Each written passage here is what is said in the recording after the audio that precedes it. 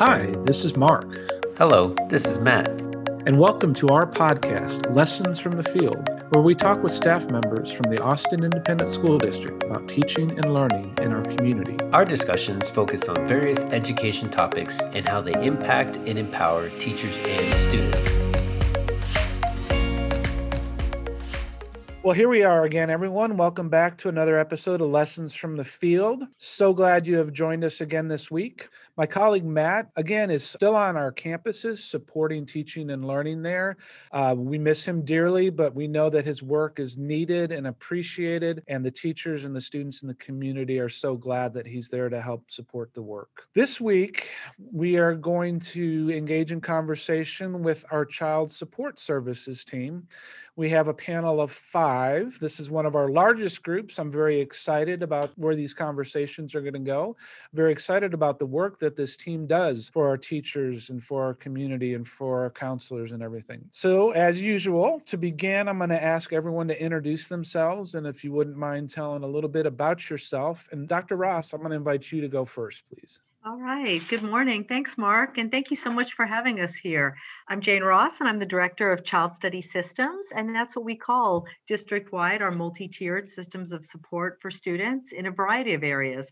And so Child Study Systems is comprised of about 7 departments, and we've got representation from some of our departments here. We've got counseling, crisis, mental health, the RTI multi-tiered systems of support, dropout prevention, recovery, attendance, learning support centers as an alternative to suspensions and supports for campuses, ECST development, and other areas that support those areas. So we think of ourselves as sort of student support services, and we're thrilled to be here. This is my 27th year in the district.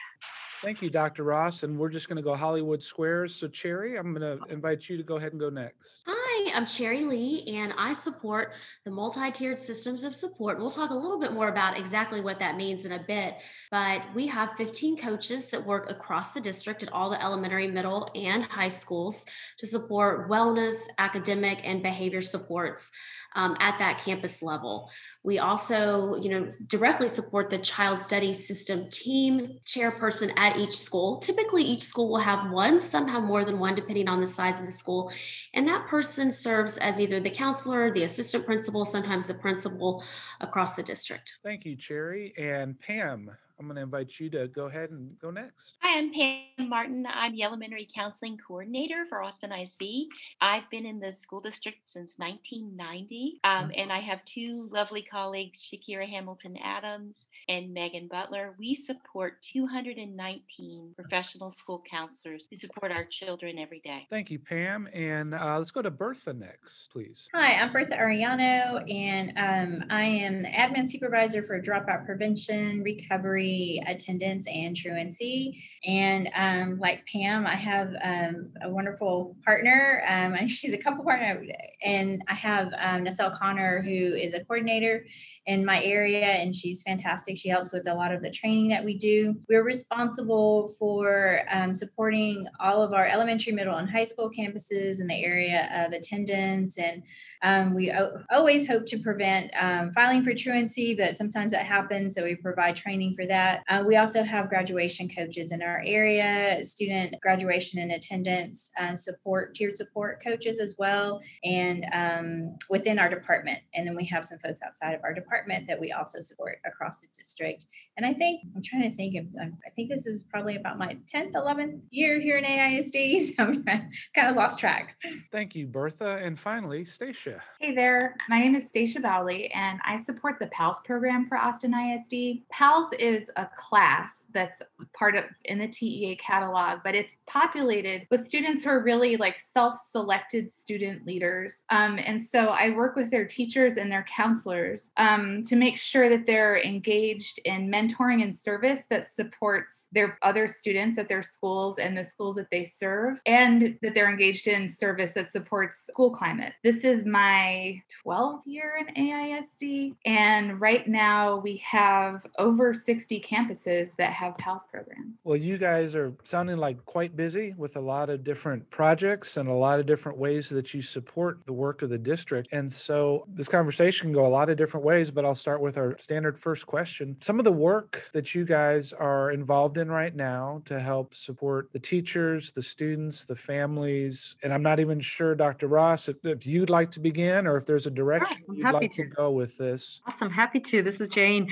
Especially in this kind of new hybrid version where we have face-to-face learning and virtual learning, one of the big things that we've been doing lately is expanding our ECST, electronic, advanced case management system tool, to really capture supports and services for students and families. So I just checked before this podcast, and we have 640,000 just from the past 2 months entries of services and supports that have been provided so far this school year since the students came back.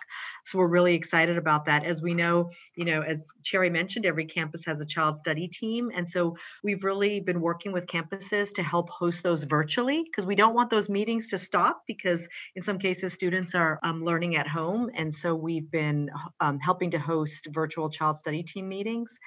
And, just like you had mentioned, Mark, at the very beginning, that a lot of our staff, a high percentage, are on campuses right now, subbing for teachers, taking temperature checks, helping with dismissal and arrival and all the fun things that happen on campuses. We've got a lot of folks, most of our folks are out in the field helping the campuses directly. And if anyone else would like to add projects that you're working on to support the district. I can add something. This is Stacia. Bertha and I have been collaborating on finding ways for PALS to serve as a kind of tech support for their peers. So at some of our high schools, PALS will be holding office hours where students who are having a difficult time navigating platforms like Blend can log into a Zoom call and seek help from a peer who can kind of like walk them through and help them navigate. And we hope that this will create a consistent and approachable environment where students can ask for help without feeling like, I don't know, they're not succeeding enough. It's a little friendlier call, maybe. That's really cool. Stacia. And I just want to say, my own daughter was a PAL at Bowie High School, and it was such an amazing experience for the PAL. So yes, the kiddos that are receiving supports for the PALs have an awesome opportunity for mentorship, but it also is an awesome opportunity for the PALs themselves to develop leadership skills as they move on beyond high school. And it really helped.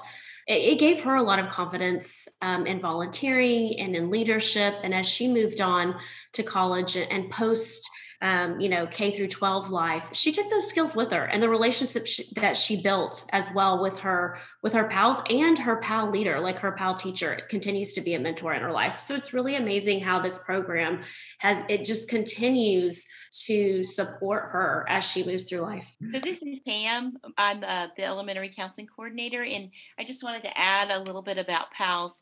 So the elementary counselors sponsored the PALS programs on our campuses, and so we have fifth graders who do service projects and also mentor younger students, usually kinder, first grade students. And I agree with Cherry. It builds their sense of confidence and their social emotional learning skills, and it's an amazing opportunity. So we love PAL. Yeah, and just their empathy. I mean, and I can tell you, my daughter had the opportunity to attend some speech therapy sessions with her pally, right? And so, now she is in graduate school, finishing up graduate school to be a speech language pathologist. It was that instrumental on her development in her career path. So super important for the kids that are receiving the services, but also equally important for those kids that get to service PALs. All kind of love here for PALs. Quick question, Pam, if I understood you right, the elementary counselors are the ones responsible on the elementary campuses to kind of help. So what does that look like on a secondary campus? Is that also counselors? No, usually once you get to middle school and high school, PALS is a course with a TEA course code. And so there's a teacher who's assigned to teach that section. That person usually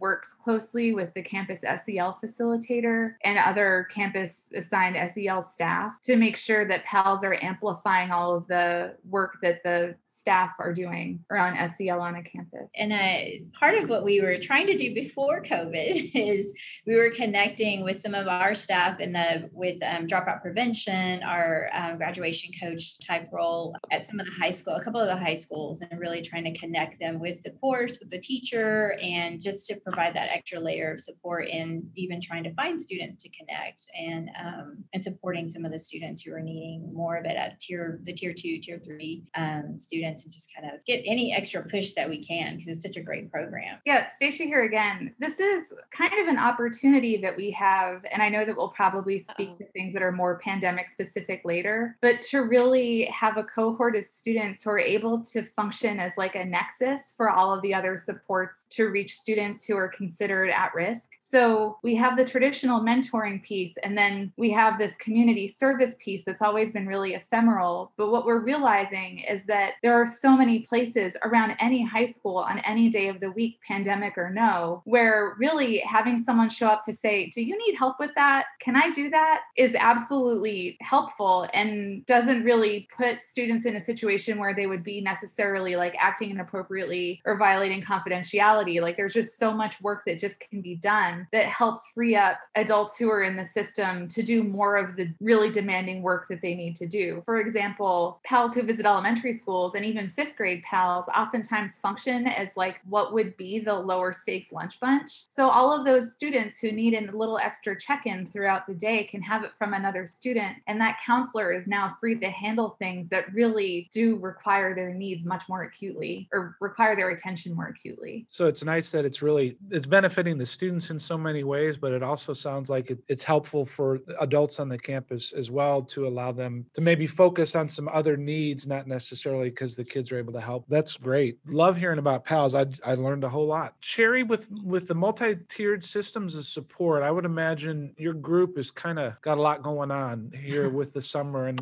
different things. Would you mind sharing a little bit about the work from your team? Sure, absolutely. So it's multi-tiered systems of support. That's a mouthful. We tend to go by the acronym MTSS, and it's just a term that encompasses all of the supports for the whole child. Taking in account, academics, behavior, social, emotional wellness, attendance. Some states and even districts are referring to it as RTI. That was an older term, but it's still used, that response to intervention. And it really still means the same thing. I would say MTS is more inclusive of the social, emotional, and wellness supports for children that we're all about here, in Austin ISD.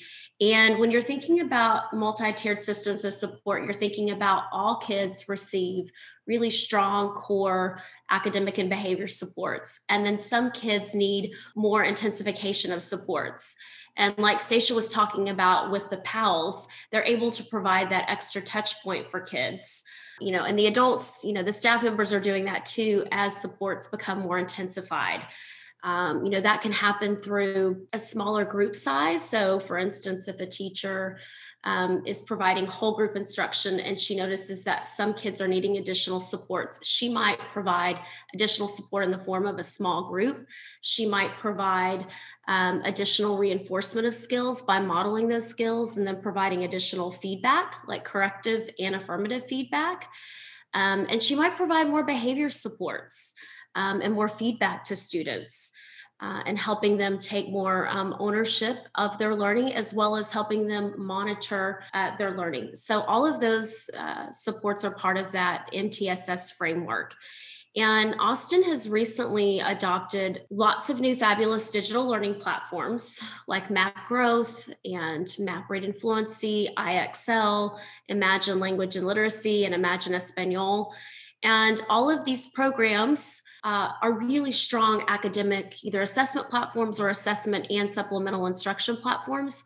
But it does require, a significant rollout and support for our campuses and our teachers and our students to be able to get on and utilize the platforms. So we've been working diligently to support campuses with that, as well as, really the social, emotional, and wellness needs of our kids, especially during the pandemic, as well as our staff members who need, supports and training to build up their abilities to support students in crisis. So we have some really strong training right now through HCP on trust-based relational intervention, and then the neurosequential model in education, which that's a lot of words right there. But I do encourage, teachers in the district and staff members in the district who want to learn more to go on to HCP or to reach out to Dr. Terry Wood. And several members of our team here on this podcast can also support that as well. I'd just like to add, MTSS coaches really have to be jacks of all trades. They work directly with teachers to help them out with their instructional practices and to help them kind of modulate the register of their classroom and create that supportive environment that we hope all of our students can learn in. They help teachers a lot, oftentimes, by just getting them to a place of more professional clarity. And they also support students directly. So they have to have their chops in pedagogy. They have to have their chops in TBRI and NME. They have to have their chops in just like being a great relator to other adults in the system. So the impact of their reach ultimately always comes back to the student, but they touch just about every part of a school's ecosystem as they do their work. And one thing that we're implementing district-wide, and we have for a few years, and it's especially relevant this year, is TBRI and NME. That stands for Trust-Based Relational Intervention, and the neurosequential model in education. And the MTSS coaches have all been trained in TBRI and NME, so they help provide that direct campus support for implementation. And the PALS program actually is one of the best examples of a trust-based relational intervention. But it's the NME TBRI work that really connects directly with the counseling work, and that's led by Dr. Terry Wood. Yeah, I remember this was several years back when I first joined the professional learning team. I honestly, I wasn't not aware of the MTSS coaches and the work, and I had the opportunity to engage with them quite a bit when I was asked to provide some additional support for some new hires, and they are special people. All of them are just wonderful. It was a treat to work with them, so collaborative. And like you said, Stacia, I love jack of all trades. It's like, okay, we got to be able to be pretty knowledgeable in everything. So wonderful. Absolutely. I like to refer to them as like pediatricians of our educational system because they have so many parts of the child. I love it. So many pieces of what's been shared are also part of the structure of professional school counseling. We do follow a tiered model of service. And at Tier 1, we serve 100% of our students. We serve them by helping to create positive culture and welcoming cultures, climate and cultures. And we do classroom lessons with students on things from self-regulation to information about bullying, lots and lots and lots of different topics. And our main goal in school counseling is to provide mental wellness. So we help them understand themselves so that they can access academics and learning and be successful in college, career, and life. I will say that we really embrace trust-based relational trauma-informed practices. We have about 5 counselors currently who are practitioners and 30 in training. So we really connect to neurosequential model for educators and trust-based relational intervention. We train through HCP and professional learning all of our counselors on TBRI and NME, and we ground all of our work in that great foundation. We follow the American School Counseling Association model, as well as the TEA Comprehensive Counseling model, and we serve children at the universal level, and then at Tier 2, if students need additional help, we do things like lunch bunches. We assign them to PALS, we find them mentors. We collaborate with our licensed mental health professionals. We support families, and we also look at their academic achievement. How are they doing? And what are some mental health and social emotional things we can do to scaffold so that they can access learning? And then when students need intensive help at Tier 3, we do individual counseling. And sometimes people don't realize that. We are actually mental health professionals who do counseling. When the counseling or the need moves into more of a clinical realm, then we collaborate and refer out. And at the very tippy top of our tiers, at Tier 4, we do a critical response. So if a student is having a mental health issue that is imminent, we help find them the appropriate level of service, which is sometimes hospitalization.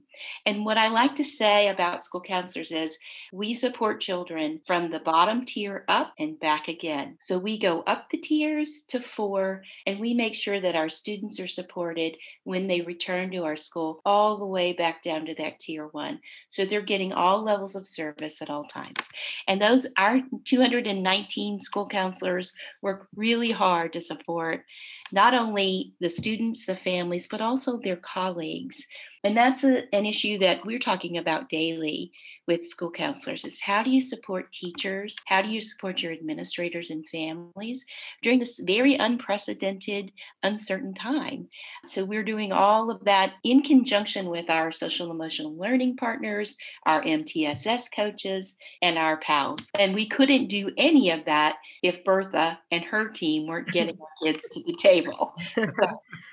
That's very true, Pam. And you all do amazing work. And at a lot of our campuses, we actually, this is Bertha, and thank you, Pam. And we do work in partnership with, especially at the secondary level, although we do have a truancy prevention grant where we have some social service specialists through a truancy prevention grant. And we're serving, the grant is written for 8 SSSs to serve 10 campuses with the LBJ and Travis vertical team. And so we certainly work in partnership with counselors with that role, with teachers with that role, and really looking at students in tier 3 attendance rates where they're 0 to 59% attendance. Sometimes it's hard to reach out to the students and families when they're attending that low level, right? Because they've got typically really major obstacles going on in their lives. And so it takes a lot more time, commitment to work with families at that level. And so with the grant, we're able to designate full-time at most of the campuses. At the elementary campuses that we're working with, they're sharing a campus, 2 campuses, or working with 2 campuses. But the secondary ones are there full time and very needed because we do have some families and students who are attending in that lower rate, and that gives them the time to go deeper and really help with things like getting immunizations and helping to set up appointments and getting the students back into classrooms. Like Pam said, we've got to have them there to teach them to learn, if they need some counseling and SEL and TBRI services, well, they've got to be there to develop those skills, and we've got to get them there first. And we have our graduation coaches and student graduation and attendance tiered support coaches who also work in similar roles, not quite the same, because they're also doing dropout recovery. So as students leave us, trying to make sure that they get enrolled somewhere else as quickly as possible so that there aren't any education gaps for them. And then also, recovering them back to AISD if possible, and making sure that they have the services they need when they re-enroll, or any students who come into the district who maybe haven't been in school for a while. And for example, right now, during COVID, we just finished our dropout recovery school start window, and we had a number of students who were not engaged. They weren't enrolled. We needed to re-enroll them, and then we figured out there was a digital literacy issue, and some of them weren't, especially if they were new to middle school, new to the high school, new to the district, new to the country. How do we make sure that they know how to get online? And is that why they're not engaged? And as we re-enrolled students, we found that was something that was needed. And we actually partnered with Learning Support Center teachers to help out at Navarro, because they have, I believe in the district, they have the highest number of recent immigrants at their campus. And so we're really struggling with getting students onboarded. And so we worked with a couple teachers, and we created the teachers from Learning Support Center. One of them created some training, PowerPoint, and we were able to use that to help onboard students. And now we're working on pushing that out to the entire district to be able to use that. And in fact, Stacia is going to be using that with the PAL students to help onboard and make sure students that they're mentoring, if they need any help like that, they can give them that assistance. So Bertha, when you said students new to the country, even, I would imagine you work with the district student support services. And we had somebody from Multilingual a week or two ago, Salima, who also was working. And so you're smiling. We're in a podcast. They can't see you smiling. So you're familiar together, and you guys do collaborate to help families in those situations. Is that a safe assumption? Yeah, I think one of the positive things that has come out of COVID is that we've all started using Zoom. And, that's exhausting on one hand, but on the other, it was not, I think, a tool that we really took advantage of before. And so over the summer, Leonore Vargas, with Parent Support Specialist, she started setting up meetings every week or so and got together a bunch of folks that support parents and families. And that's how I got to know Salima and her work. And so we're, in fact, the next route for this PowerPoint that we created for onboarding students is to go to her office and get her to see it and see if we can get it translated into, we'll see how many languages we might be able to do and create a parent version, because this particular version that we created is more of an in-house version. So yeah, it's trying to cover all the bases between parents and students and staff. It takes a team effort, something that has been a real positive. And then I also work with a district-wide attendance PLC that we had my brother's keeper. And when Gear Up first started, asked us, Nacelle and myself, to start an attendance PLC. We had gone through some E3 Alliance attendance training, and that was one of the things they recommended. And so we got that started. And that's another one where, through Zoom, it's a lot easier to invite more people to it. So we have Leonore, so the Parent Support Specialist represented there, MIS is on that committee, accountability. We have a high school principal, middle school office admin on there. I'm sure I'm forgetting some more folks, but a pretty wide and strong representation and right now really talking about enrollment issues, anything related to attendance, enrollment, and at that committee, de-siloing, right? And really starting to brainstorm together. Like, for instance, Carolyn Hanshin from the Accountability Office, our economically disadvantaged numbers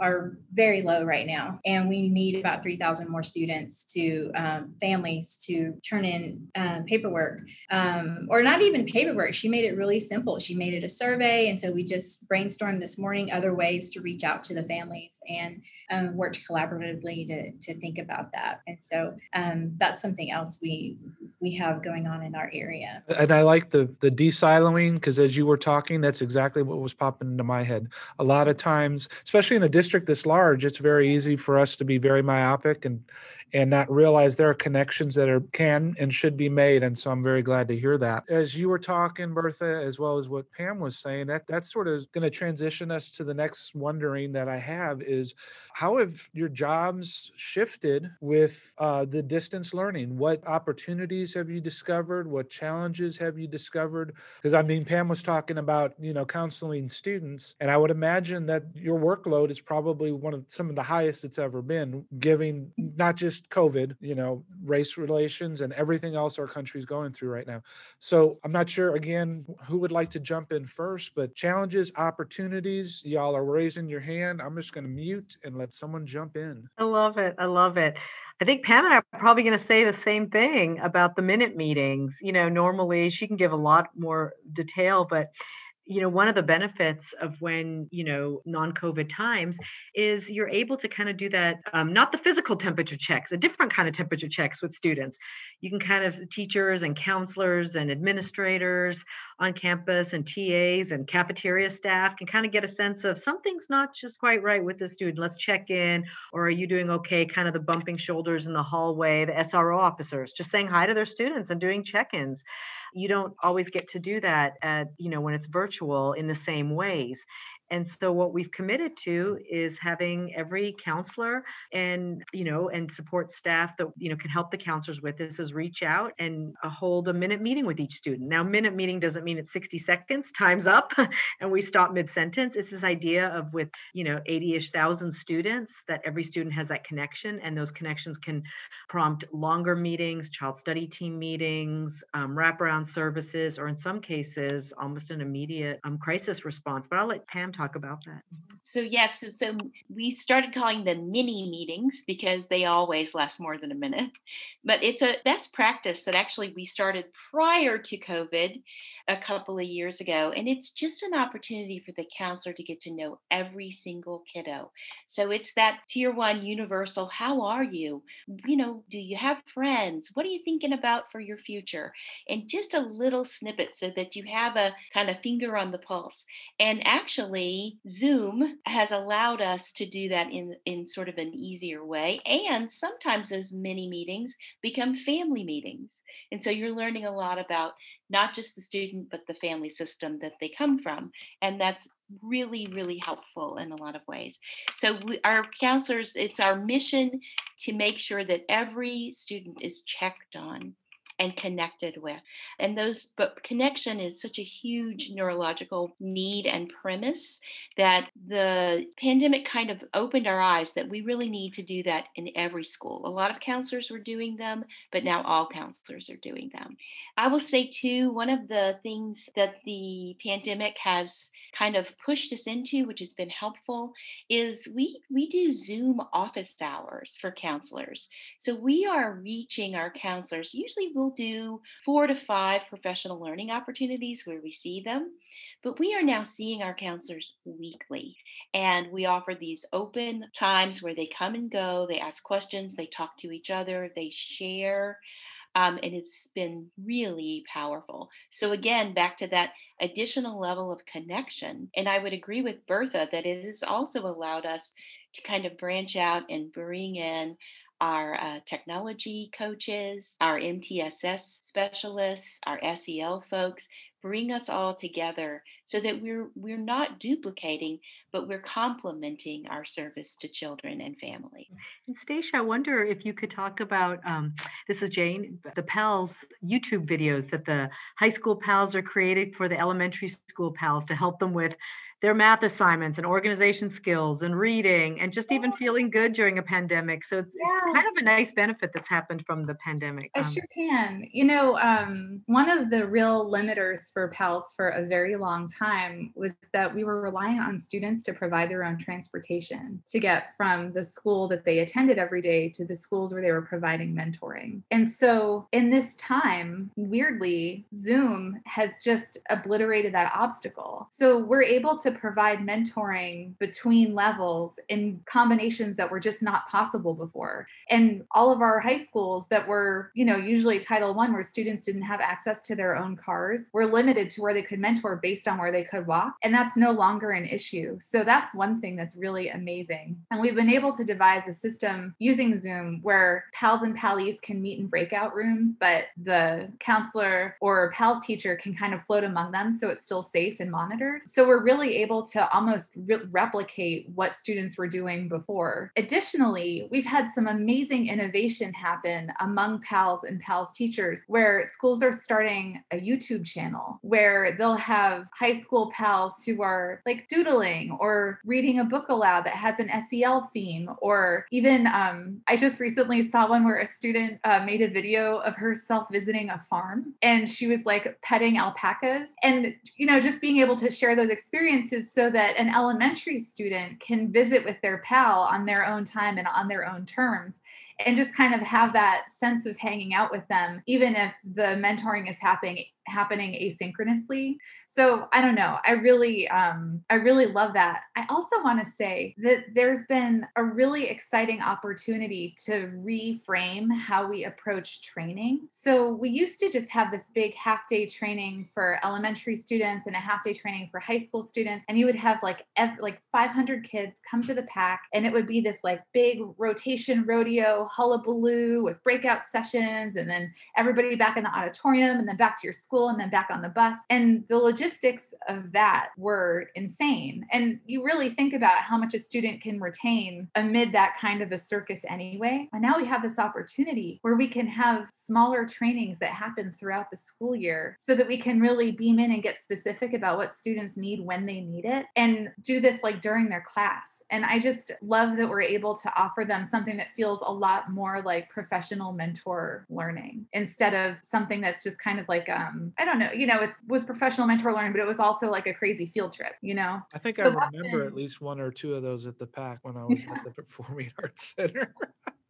very busy and very loud and really fun. And it's such a treat to see everybody. But I think that for practical learning, the way that we've learned to adjust now is probably going to endure beyond the pandemic, which is pretty awesome. And then I guess the last thing that I wanted to say was that, again, in this paradigm, you have a whole school as a system and an organism thinking about how they're receiving students. And so there was an opportunity this year to really reinterpret on high school and on middle school campuses what a PAL can and should be doing to create a more positive school environment. And so at some of our campuses, we have PALS teachers who are collaborating directly with folks who, work to support students in dropout prevention and truancy prevention and stuff to make sure that they're kind of like proactively creating relationships with students who are in the 9th grade or in the 6th grade who may or may not have had a great relationship with their coursework at the end of last semester. So just making sure that those students are getting a little attention and someone is saying like, hey, I see you. I can't wait to see you in person. How's your schedule? What are you struggling with? I know like at Lamar Middle School, they just started doing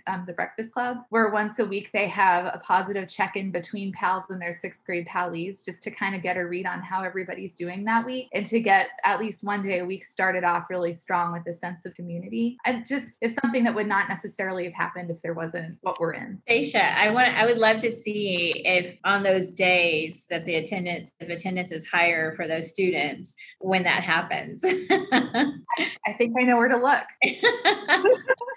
Yeah, that would be great. I bet you it is. That is so true. And I think, something that the pandemic has brought us is the ability to host meetings with AISD staff virtually and still create community and still create collaboration. Pre-pandemic, we were trying to get people together in one spot, which is really tricky with Austin traffic, right? It's not easy to get anywhere, everyone to a specific spot, especially if it's just an hour or two meeting and you spend an hour driving and you spend an hour getting back to your home campus. So I think this has actually, fostered a sense, hey, we can get together, we can do it virtually, and we can message that out and encourage people to not feel like they're working on islands, but bring them. And we can be productive too. I mean, Yes. we've chosen to be productive at a distance and remote. I was going to say too, I think that I heard from principals too, in working, having social workers through the grant at elementary campuses, that I heard from a couple elementary principals that they were having, and middle school, surprisingly better success at trying to have Zoom meetings with their parents than trying to get them to come up. And that the parents really liked it. They could do it on their phone. It was flexible for them. They could do it at lunch, or they could take a break and have a quick meeting with them. And then we also through the grant, we were working on positive home visits. And because we went into this, remote learning in the late spring, we went ahead and turned that into a virtual positive home visit model and through the grants. And we had really great success with it. And we have a protocol that we created, and we have it in a Google Doc, that survey form that whoever's going through that at home or not at home, but through the virtual call, either through a phone call or through a Zoom, you can document the information you're learning. And we planned on those visits being about 30 minutes and planning the meetings, but most of the parents just wanted to talk right then and there at the moment and go through the questionnaire with the person on the phone or face to face, and most of the meetings ended up being like 45 minutes to an hour, because the parents really enjoyed talking about their visions, hopes, and dreams for their children, and having somebody from the school want to hear about that and connect with them at that level, because we're really trying to work with tier 3 attendance. There's kind of that assumption of some disenfranchisement, and just trying to reconnect them and get them engaged back at the school level. Well, thank you all for sharing. It sounds like we're putting as positive a spin as we possibly can, and found a lot of benefits that even if we ever get back to whatever normal is, some of these strategies and protocols may continue, because it's what's best for our community. I have just one more semi-brief question for y'all, and then we're going to probably start wrapping it up. So particularly from a teacher, counselor point of view, we probably have a lot of later hires or new hires in the district. or we have folks that are in just very different emotional places right now than they ever have been before. So if I'm one of those staff members, how do I go about reaching out to your department to figure out what kind of support is available to help me as a teacher, to help me emotionally, to help my kids? What does that look like? Where can I go? How does that happen? Pam and I, I'm gonna let Pam go. She'll have I think I know where Pam's going with this. So we started with the TIP program. We initiated all of our new elementary counselors and middle and high school counselors in like over the course of 5 days, about a 1.5 day kind of immersing in this is what school counseling is. This is what it looks like in Austin ISD. And then we train counselors once a month, all the new counselors. They are all assigned a mentor and they have a new counselor lead that they can reach out to. And then they have me. So we have tiers, layers of service. And then we also do an open hours just for new counselors. And actually this year we're doing that also for second year counselors because they were like, we didn't get to finish. We stopped in March. So there's a lot of layers of training and then mentoring and support that's ongoing. We've created through teams groups, and just lots of like conversations and collaboration is happening. So that's how we support them. They can reach out to us pretty much morning, noon, and night just for additional support. So that's what we do. And across the whole district, in terms of teachers, counselors, really any staff member, we have a tile in the portal. So it's the Child Study Systems tile that has contact information for all of us and a lot of resources. It's an internal site of support. So it has different resources and links and log on information, but also, if someone has attendance questions or, they could reach out to Bertha. If they're like, who is my MTSS coach? They can connect with Cherry. And really, any of us would direct them to the right person. So if they reach out to Station, she's like, that's more of a Pam question, or Pam, we're very collaborative. And Linda Burleson, who oversees our learning support centers. Sometimes teachers feel stressed when they, are trying to support students with myriad needs and need some, certified teachers to come in and just really help and provide that additional level of support for students, with intensive needs, that we're happy to be there. So it's the Child Study Systems tile that's in the portal, or you can look any of us up: Jane Ross, Pam Martin, Cherry Lee, Stacia Bowley, Bertha Ariano. And like I said, we can point you to the right person if it's not us, if it's not one of us. And also, I'm going to ask Pam if she would talk about EAP for just a few moments, because that's not housed within our department, but it's a resource for all staff in the district, a very comprehensive resource for, if you just talk a little bit about the services and what EAP is. It's the Education Employee Assistance Program, but what it is. We work very closely with our wellness coordinator, Stephanie Hawkins, and EAP provides support for our staff, faculty, and staff members who need some additional counseling. We also utilize them when there has been a critical incident on a campus. If we've lost a faculty member, they will often come and help us in our grief responses. So they are invaluable. So EAP will provide 4 counseling sessions per family member. So the service expands from the employee to their family, and it's 4 per family member per issue. So you may have an issue in September with adjustment, but then in January you're feeling anxious. So then you get 4 more. So it's really quite a fabulous benefit. And while the school counselors and the licensed mental health professionals support their colleagues, when it moves again to a more clinical level need, then we pull in and recommend and refer them to our EAP. And I just have to shout out to Stephanie Hawkins. Yes. She is such an incredible partner, and we couldn't do our jobs without her. And EAP also provides like referrals and like legal supports and help and financial supports. We know during the pandemic, sometimes some of our staff have financial or, concerns or questions, or they may have spouses or significant others who have lost income. So they just help with a variety of legal services in addition to what Pam described. I echo her praise of Stephanie Hawkins. We could not do this without her. Yeah, Stephanie's wonderful. You actually maybe triggered somebody else we need to interview here on this podcast. Oh, she'd be great. Great. And I'm sorry if you said this, but the EAP, there is a website, if I recall, and I'll look that up and I'll make sure that's in our show notes. It should be on the benefits page, I believe. It's on the left on the benefits page. Yep. Awesome. Thank But you. I just wanted to add on austinisd.org/PALS, there's a list with contact info for everybody who's supporting a PALS program across the district. So if there's an elementary teacher listening who wants to know who's facilitating PALS at their feeder high school or middle school, they can just look there and see if there's someone who they can reach out to. In fact, I just heard yesterday that there's some great collaboration happening between Hart and Dobie, and that's just counselor to counselor reaching out. So if anybody's listening and wants to know who's who, that's where you look. Thank you all for sharing that. I appreciate that. It's good to know that we have these kind of resources available for our community, teachers, families, and everything. So I'm going to take a left turn. I'm going to ask you at least one or two questions that I did not provide you ahead of time. I don't want you to think very hard about these questions, though. So just sort of the first thing that pops out of your head. And we'll go ahead and follow the same way that Hollywood Squares order that we introduced yourself. So Dr. Ross, I'm going to invite you to go first. And that question is this: when we know it's 100% safe, we know we do not have to wear masks, we know we do not have to physically distance, it's scientifically proven, what's the first thing that you want to do? Ooh, I want to go through a drive-through and just order food. I'm one of those people who we've been so careful, like we probably, with our gloves and wiping things down. My husband's very high risk, so and so we're extra careful. I just want to just drive through and like get a taco or get a burger.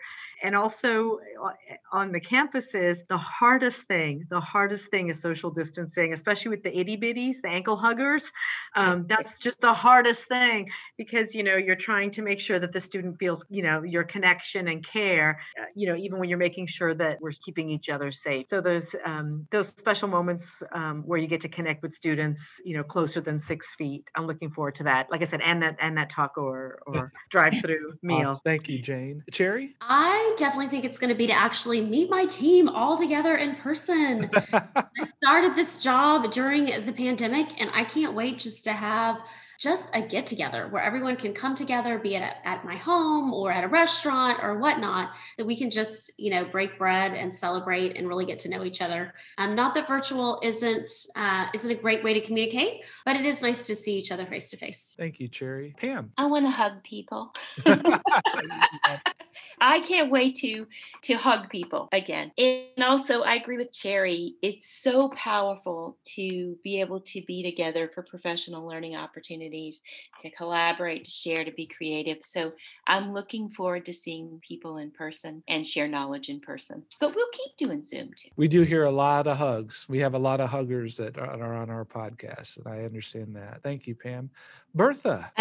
Yeah, a bunch of educators, right, that want to have create and build relationships. I have to say that too. I think it's really awkward even to meet new people and keep your distance and try to build rapport. But I think the first thing I always think of is being able to go like to Doc's backyard, outside on the patio with other friends and families, and have our kids run around with their friends and the adults just hang out and enjoy each other's company and not think about social distancing or just even being able to go out together again. I can't wait for that day. I look forward to that. And in pretty weather like we're having right now, I really miss being able to do that. For sure. And finally, Stacia. Oh, I have two. One, I really love a high school basketball game. And now it's just off the table, but I am so looking forward to being able to go to student athletics events again and just see kids really like trying and collaborating in real time. It just makes me so happy. But also I would definitely go to Deep Eddy, like right off the bat, take my husband and my kid, get in the pool, swim around, crowds be darned. Yeah. There you go. Okay, my second totally out of left field question.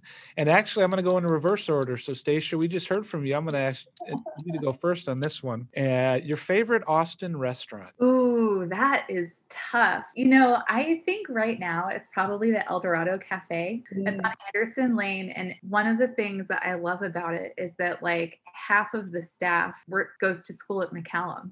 So it's like all neighborhood kids who are just, part-time working. The owner is a really lovely family. So El Dorado, and you said it's off of Anderson Lane. it is. Okay, awesome. Thank you. Really good. I vouch for that too. Bertha, is that your choice, or would you like to contribute a different one? Yeah, there's one more in my head that it's called Cruz Teca, and they have really good chicken mole sauce, and that's really hard to come by at most Mexican restaurants, and theirs is really good, kind of spicy and still kind of sweet. So I love getting enchiladas or mole enchiladas from there. Are there multiple locations? I think I've seen it, but I can't remember. I think that they only have the one, and it's what is it, in Sunset Valley, where not far from Tarka. If you know Docks, Tarka, it's right around there in that shop. Thank you, Bertha. Pam. I have to say Jack Allen's Kitchen in Oak Hill, my favorite place. It's a great porch. That is fun to visit. Thank you, Pam. Cherry. Ooh, I do like Jack Allen's as well, but I like Opa's on South Lamar. And it is actually a yummy, yummy, yummy little Greek dive and wonderful pizza and Greek meatballs and the best hummus you could ever dream of. So that's my first choice. And Jane? I would pick, this is hard. I'm starving now, guys. And I already ate lunch. Oh my goodness, Mark. You could be a DJ, a radio DJ. I love the way you connect so naturally. I just love it.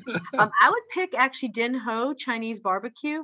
They have, I see Station nodding. It's like authentic Chinese food. It's wonderful. They have a wide variety of great things. And then some of the tables are the rotating tables where you've got the kind of like the lazy Susan in the middle. So it's it can be family style, and so I'd say Din Ho. It's by the Target on 183 in Olin. Okay. It's so good. Sure. I think. What would you pick? What's your favorite? We had, it's tough right now. It is. I was going to say, I think we had Sarah and Bavu from our CP&I department. I think Bavu mentioned that same restaurant, Jane. So cool. I love that. I'm trying to remember back to that. I mean, Maudie's. And see, now you know, Cherry, what restaurants y'all can go to when you can finally get out together as a team. You have several from which to choose. So Exactly.